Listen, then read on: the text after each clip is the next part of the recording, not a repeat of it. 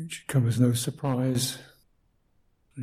Cultivation, this is about the release from suffering, stress, or how the dukkha, the unsatisfactoriness, problematic nature of conditioned experience, which is that which is manifest, how that is received without generating turbulence, dismay, collapse, blaming, accusing, feeling fed up, reactions, and so forth.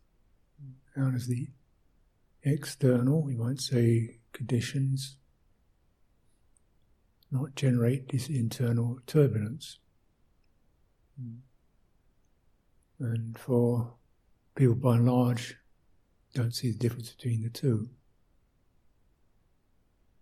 Dukkha as a characteristic and dukkha as a noble truth. Because basically citta is pretty much bonded to conditions.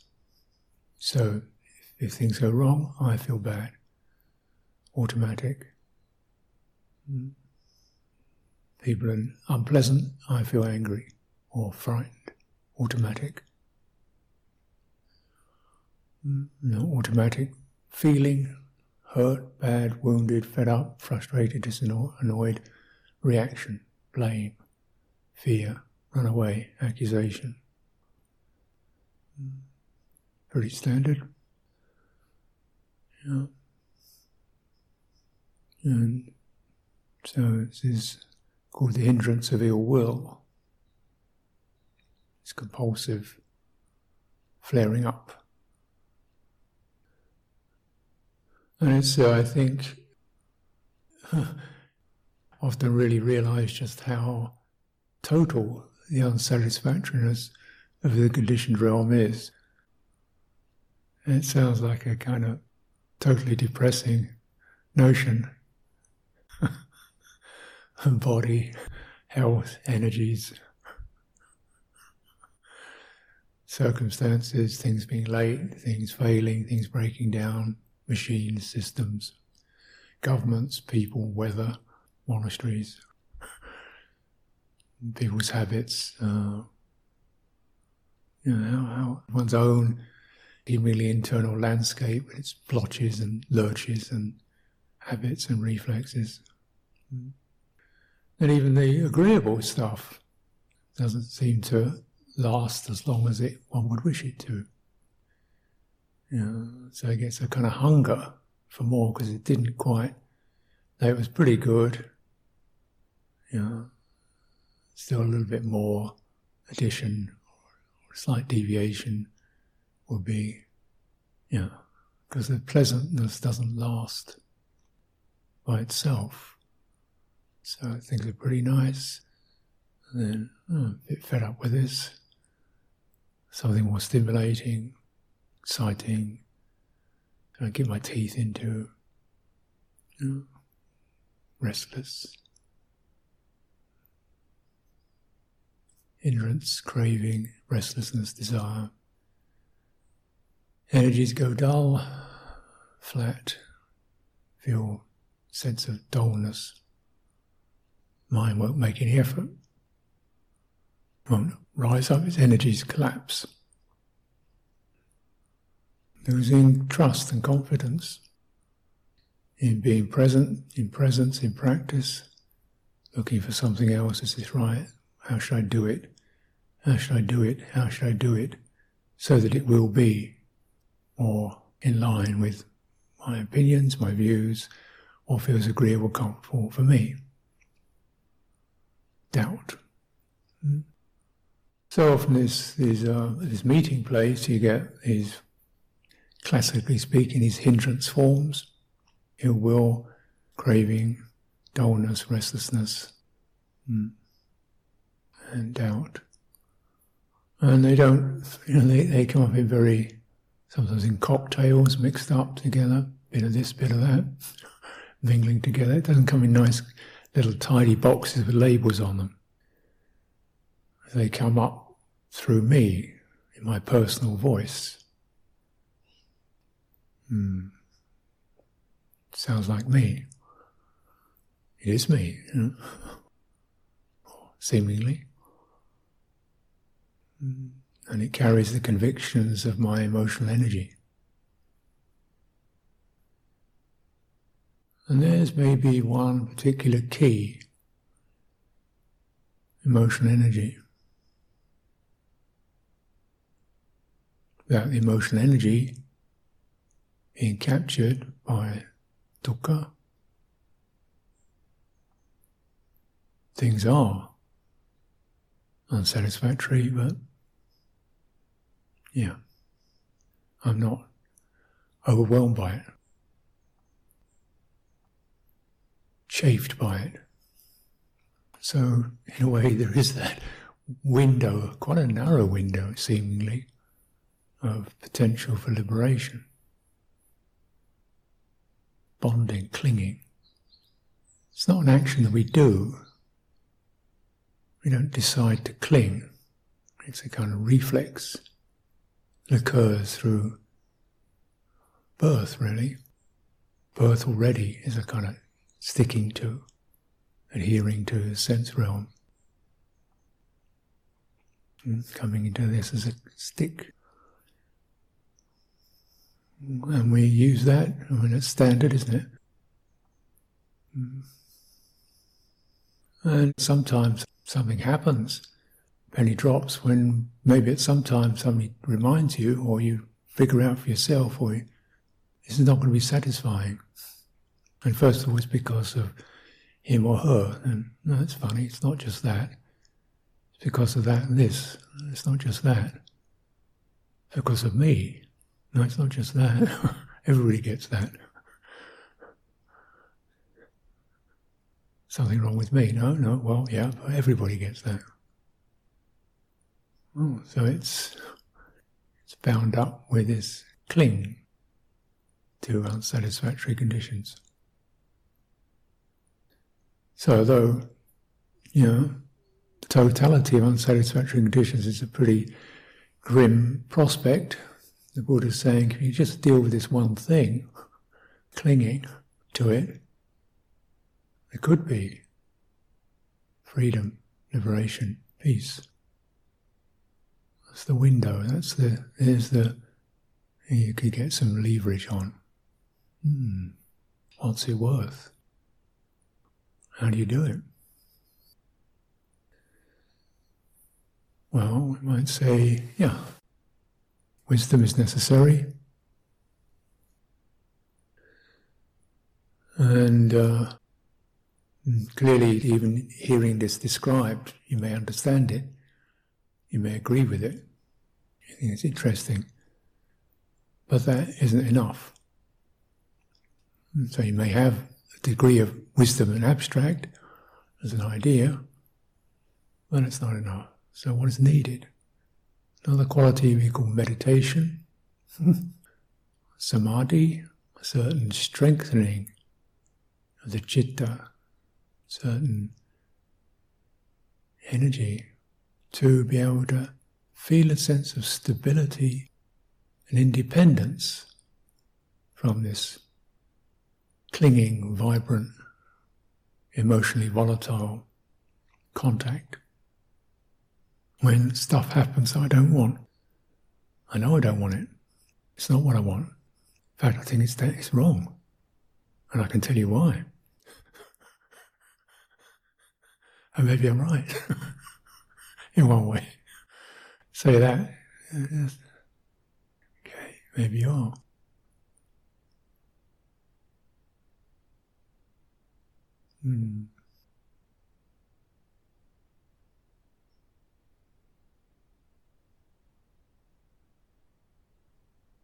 What is it that prevents one's emotional energy from just tumbling over into all that?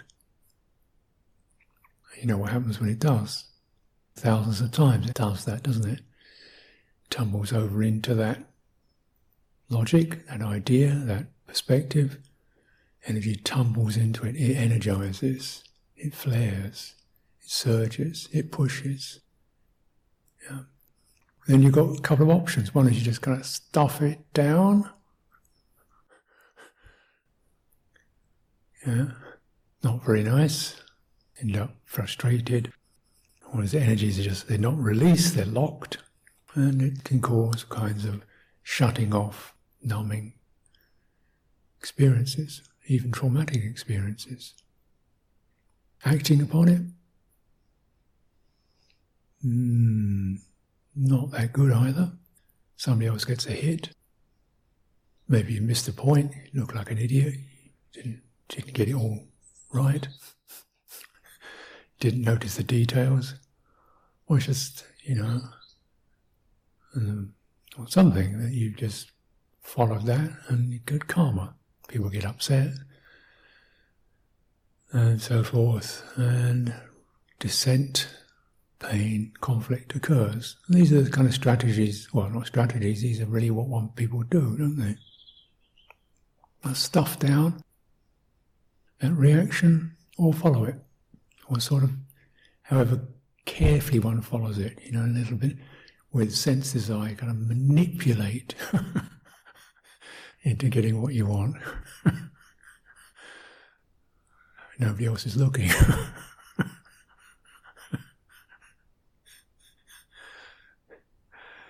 The monk here was very keen on loathsomeness. He was always going about the loathsomeness of everything. He had this kind of mantra, everything was loathsome food, loathsome, disgusting, sugar. So he was talking about this. And then one day he found himself diving into the pig bucket to fish out an after-eight mint. He'd actually lost it. So he lost it over one after eight mint. So with the indoctrination, he'd read all the books, he'd got all the words, he'd got the notions. And actually, you had to hold it, you keep stuffing it down. Why do you have to keep saying things loathsome? Why do you have to keep saying it to yourself, or re-brainwashing yourself? So you need to keep convincing yourself, telling everybody else. It's a form of self-indoctrination, it's a form of brainwashing. And essentially, it's a kind of careful way of suppressing. So we can repeat all these phrases, sense desire is ignoble, unsatisfactory, and so forth, and believe it, and think, we're all following we're singing the right song. Okay, what happens? Nobody else is around, this, that, where does your mind go? Okay. When you go out to town, out of the monastery, it's nice and protected. Go out to town, see the sights. What happens then? Not accusing anybody, just because I've noticed this myself. There hasn't been. Energy is captured. So just because it's not being currently stimulated doesn't mean it's finished. Tipping over into pleasant, unpleasant feeling born of contact. And one thing is to get one's energy pretty much independent. As, of course, it's not independent, finally. But it's a good strategy as a step for really discerning what it is that gets agitated, stirred up. Surely, we will all get sick, pass away and so forth, energy decreases, fades out.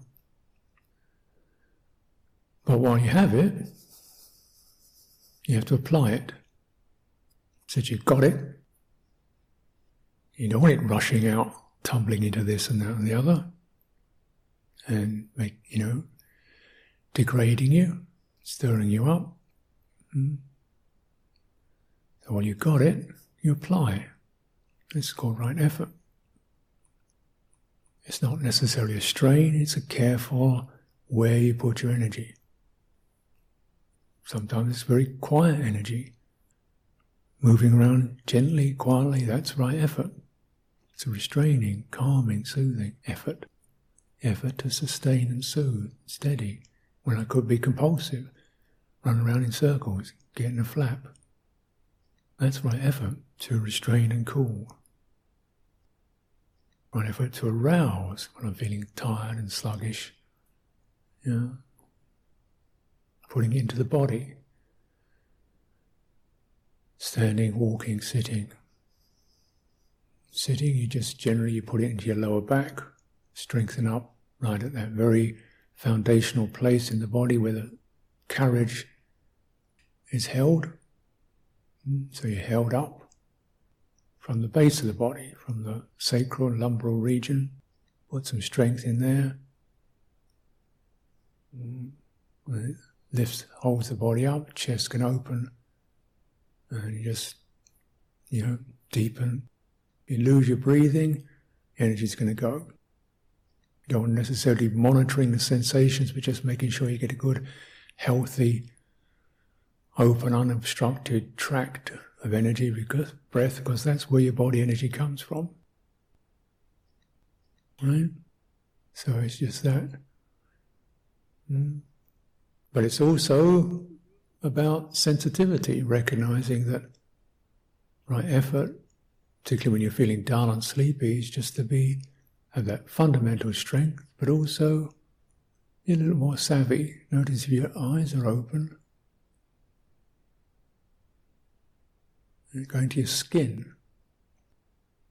Very sensitive skin. Fingertips. So maybe your fingertips touching each other.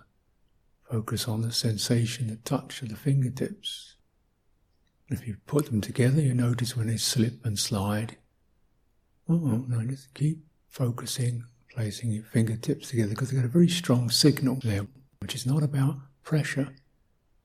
So you're getting some sensitive places and some strengthening places, and some modes of being which will allow your energy to be held carefully rather than collapsing. And over time, dullness, sleepiness will fade. But there's also that quality of energy that's just sheer persistence. And of course, energy to investigate, mental energy, very important, because this is where energy becomes wisdom. Noticing what is the skillful means. Don't just slug away blindly at something that isn't working. So start to explore skillful means. So also you're getting hold of your potential, your resource of energy, applying it mentally, applying it psychologically, applying it physically. All this is wise stewardship of a resource, effort.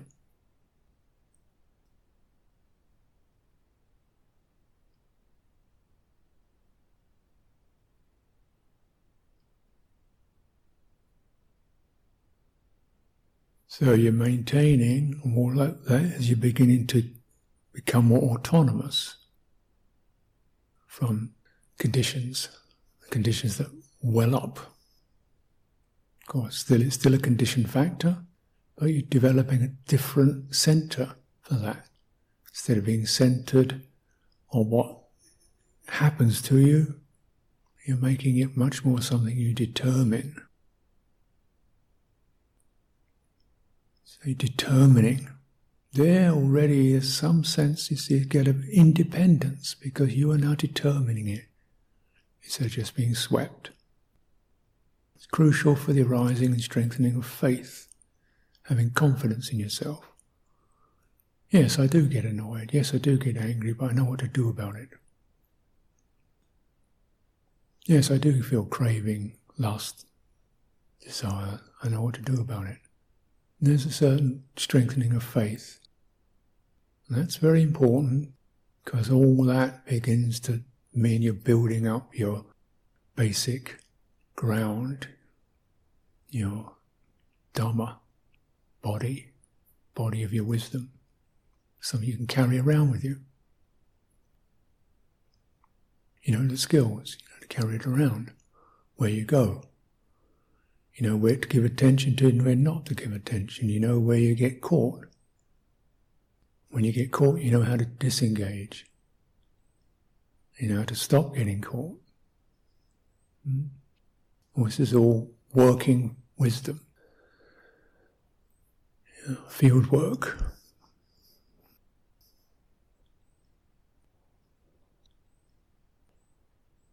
And the results will always come back to a sense of confidence, collectedness.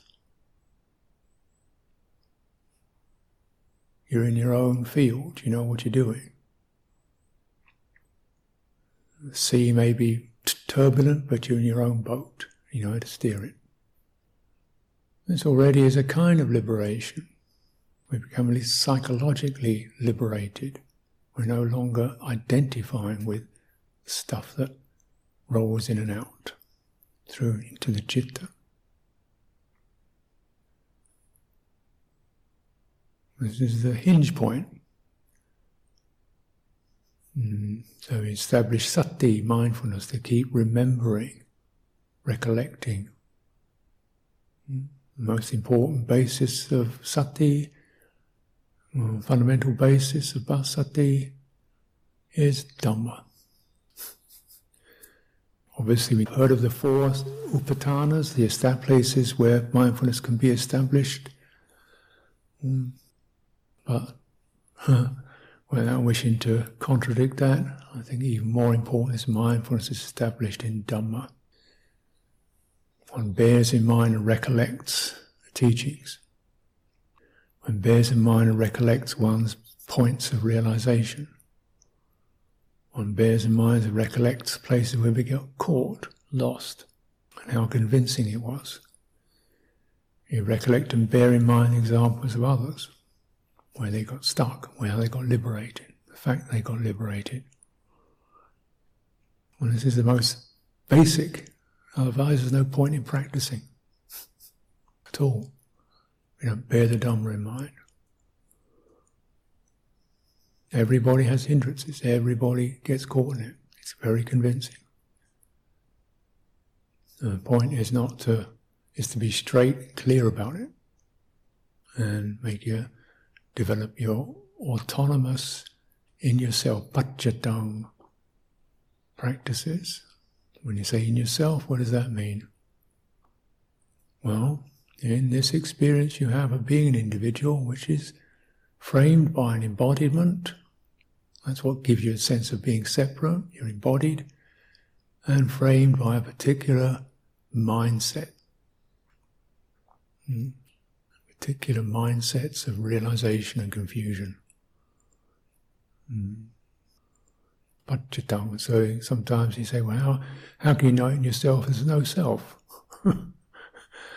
Well, it's just language. Know it in your center, which is not the personal images that flush through. There's another center.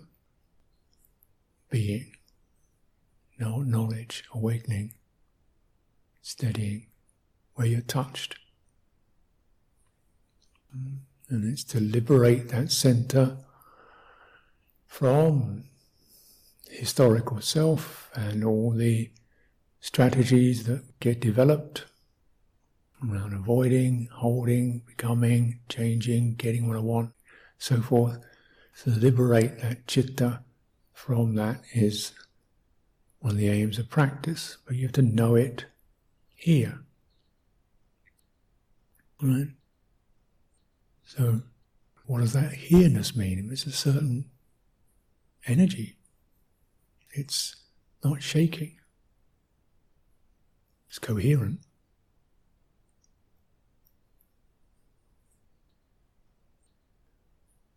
It does get shaken. And so it's cultivating so that that energy, emotional energy, mental energy, psychological energy is not flailing around, not just captured by everything, but held in terms of Dhamma. Mindfulness of Dhamma establishes that around this experience. can then contemplate, witness how this apparent I am is moved. Center which appears, we call it I am, how it's moved.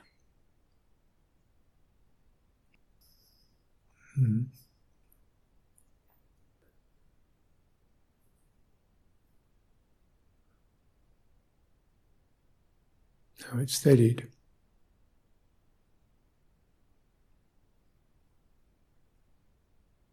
And when it is steadied, it becomes obvious the factors that cause it to move now stand separate from that. The irritation stands separate. The desirable stands separate.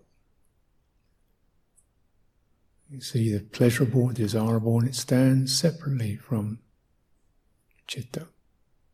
It's the sankharas, the activations, the triggers, the habits stand separate because there's something that's not moving. That's how you know it's separate, because you've got the moving, running, rushing, surging, swinging, collapsing stuff, and then you've got something that's not moving.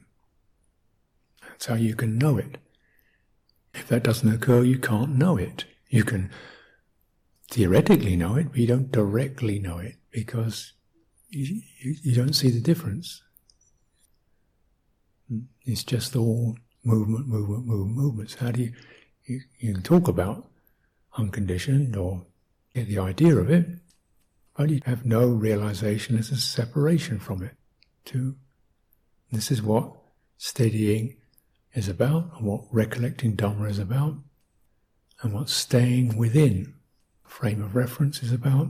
Mindfulness, body, feeling, citta, Dhammas.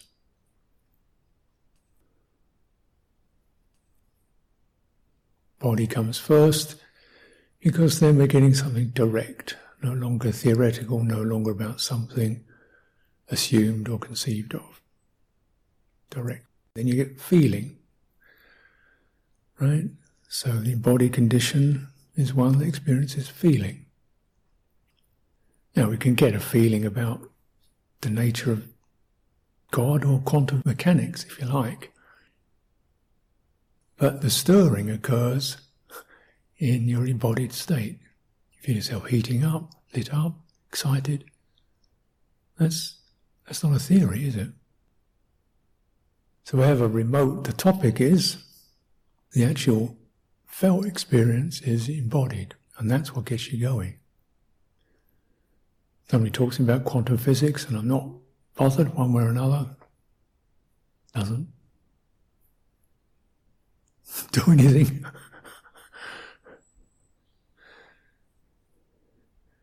Somebody talks about some aspect of Vinaya I can get a bit heated up or excited about or have an opinion about. It touched, didn't it? Then it was directly felt. That's the way it's supposed to be. Felt. But then the clinging to that, the adherence to that. It's not about not feeling anything, being numbed out.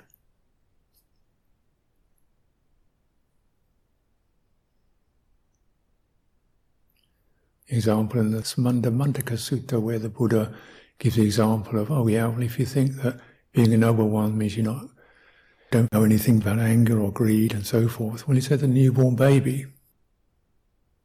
will be fine because they don't get upset about the nature of the world. They don't, maybe just kick their feet a bit if they don't get enough milk, that's it. So, in other words, what he's saying is just the removal of these irritating conditions, they're not occurring, doesn't mean you're liberated from it just because you don't feel anything. It means you feel, but the feeling, got it, get it, yeah, got it.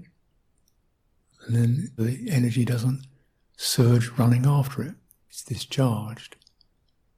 Okay. That is disappointing, that is saddening. That sounds like a great idea. End of story.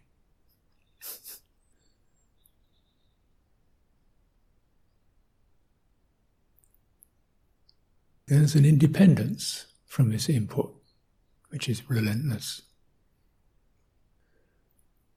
External is also what we call internal, although it's not exactly internal. What's inside? It's our memories, our hopes, our ideals.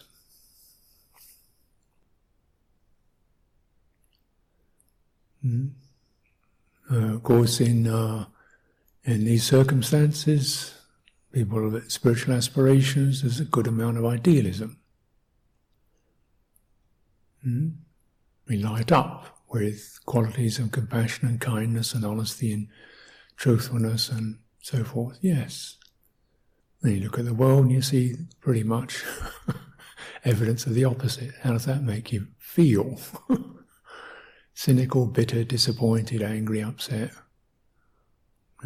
Because the government does this and they don't do that, and they do this, and he's elected to do that, and he lies and cheats. How does that feel? You feel it, or do you just nothing happen? You notice that? Get a bit touched by it? Not shaken by it.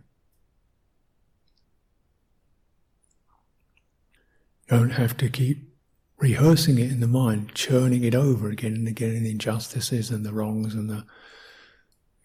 so you're not letting it eat its way into you, which is... that's what we can do. You notice media is mostly about things desirable, which are fantastic and wonderful and beautifully advertised and colourful and bright language. It's designed to get right in there, or headlines that scream at you, which is supposed to get you upset and angry, anxious and frightened, thinking, yep, here it is. You notice the contact. What can you do right now? Independence. Something that stands independent from that. Not just an idea. This is the purpose of cultivating meditation. Meditation is not just some fanciful, sublime, ethereal state. It's rock solid, grounded, pragmatic, in yourself resilience. To not allow stuff to take over your mind. It's your life. You not allow it to take over and ruin and contaminate your heart.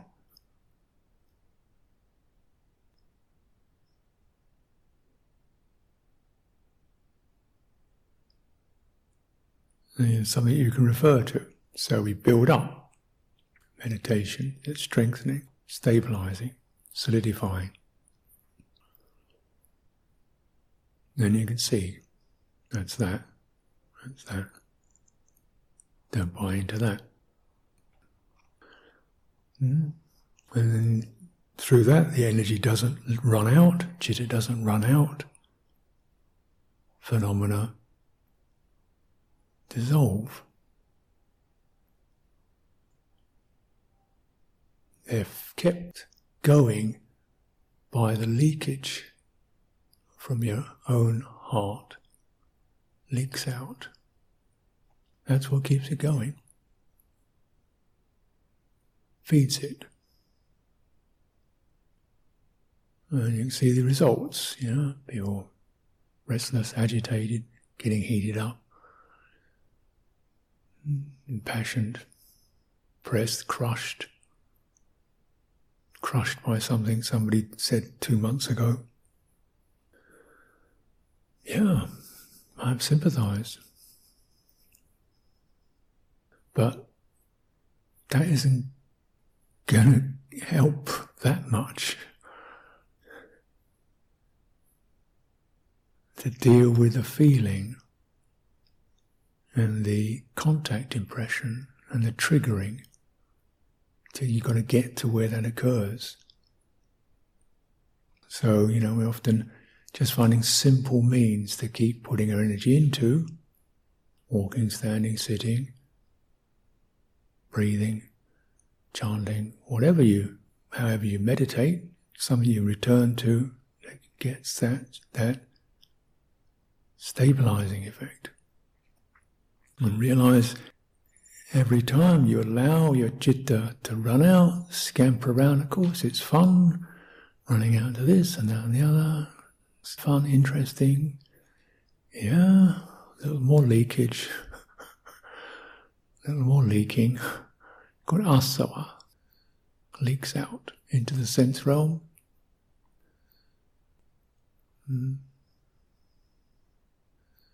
The world of time, what will be, could be, should be, waiting for something else, leaking out into that.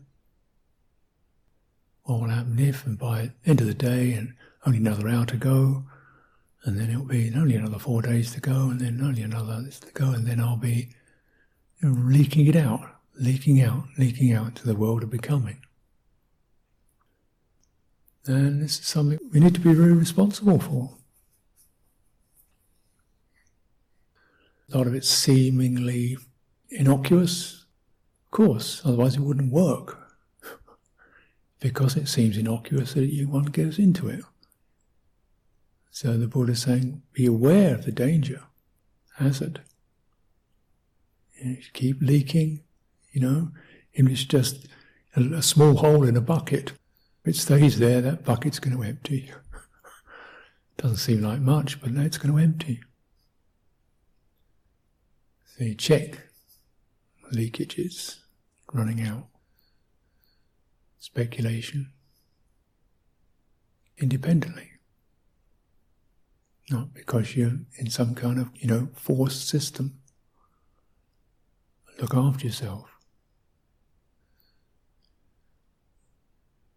And it's not to just be kind of a numb heap, because this also requires, when you're gathering your energy together, it requires you to ask you, necessitates you using intelligence,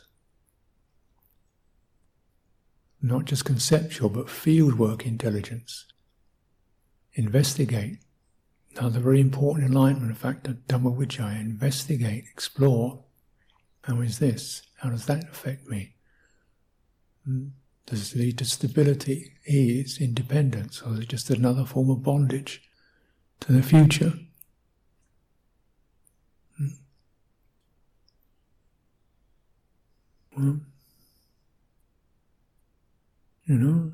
Certainly self-retreats are very helpful for that, aren't they? Where there's no timeline. I'm sitting there. Okay, well, I've been there for an hour or so, sitting here. Wonder what the time is. As if the clock's going to say, okay, very good, Ajahn Sucitto, you've done your hour, thank you very much, you can now go play. What? Something wants us to, can we get this on? The next bit. Can we go to the next thing? The next thing. The next thing. Now the next thing is to stop the next thing. That's the next thing to do.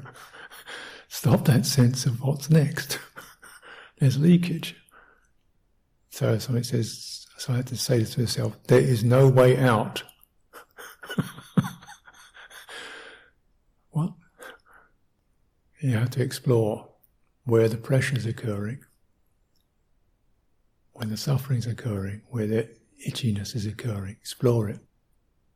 Yeah. And you're not looking at clocks and time. You've done your hour, you've done your 3 hours, you've done your half an hour, you've done your 20 minutes of this, that and the other, and then now you can have a break, bells rung, now you can run and play. Yeah. It's pretty basic psychology, isn't it? Where are you running to? Where's the play? Acknowledge these somewhat humbling psychologies. And there's something very interesting and powerful to be reviewed in that. Where are you going? Why? Not you've got to be stuck in some kind of rigid automatic system. You're just acknowledging that push, and how does that feel? Can you breathe through that? Until that feverish itchiness begins to soften. A lovely opening, because the ending of the leakage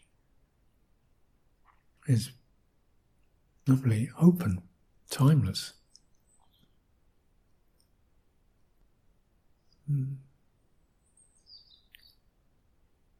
Then you take your cues from a different source, rather than what's next, but where's the wisdom now? Where's the discernment now? What's it telling you now?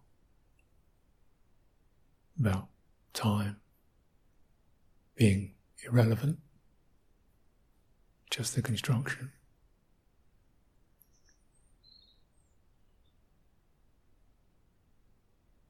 That causes restlessness and impatience and pressure.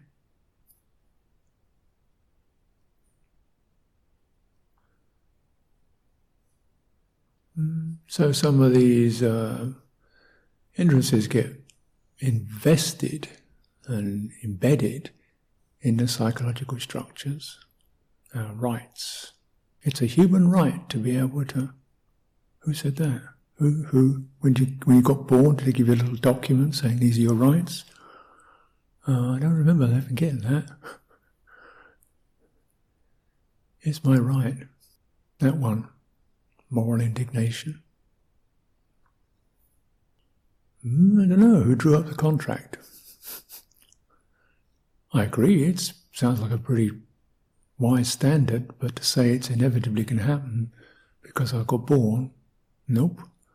You could have got born with no legs, you could have got born deaf, you could have got born crippled, you could have got born in some country where they're bombing you to pieces, you could have got born from a mother who was a drunk, you could have got born with somebody whose father was a brute, you could have got born with being one of 17 kids and you get much food. What was your right? You could have got born with no education, you could have got born with not enough food. What's your right? Who said that? Where does that come from? Better to say it's my privilege.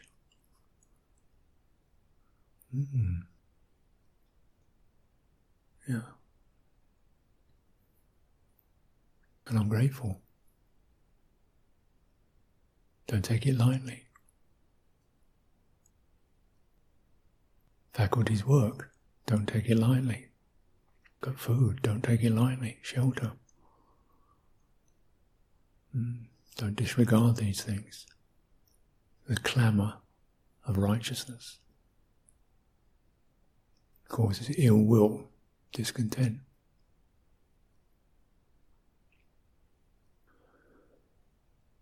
So, contemplate, beneath the psychologies, what's the feel? And because there's where things leap up. There's where the reactions jump up, where the energy starts running. That's how you know it. That's how you know it. I've been a monk for 45 years, I don't see why I should have to. Oh, interesting. It's my right. Interesting one, okay.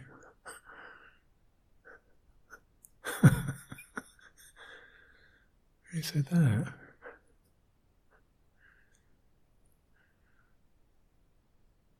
And then acknowledge and say, you know it. And you know it, you don't follow it. It's pretty simple. If you know it and don't follow it, there's this lovely, right there's a little liberation moment occurs when that self, with all its structuring, is revealed and dissipates. So investigate, friends, investigate for your welfare. Where does stability occur? what supports it. Maybe it hasn't occurred, but what gives rise to it, what's calming, what's gentling, what's loving, what's noble, what, give up something, cherish something, sustain something, in your body, in your breathing, in your walking. Give up speculative doubt about which system or what they say. Put your tongue. And review wisely. This is where the stuff hits. Right there's where liberation is possible. Without it, it isn't possible. If you get knocked over by it, get back again. You only get liberated through where stuff hits you. Asking not to get hit is a fairy story. Doesn't lead to liberation. Getting hit and not getting blown away by it, that is liberating. So let's take some time for direct practice today and encouragement.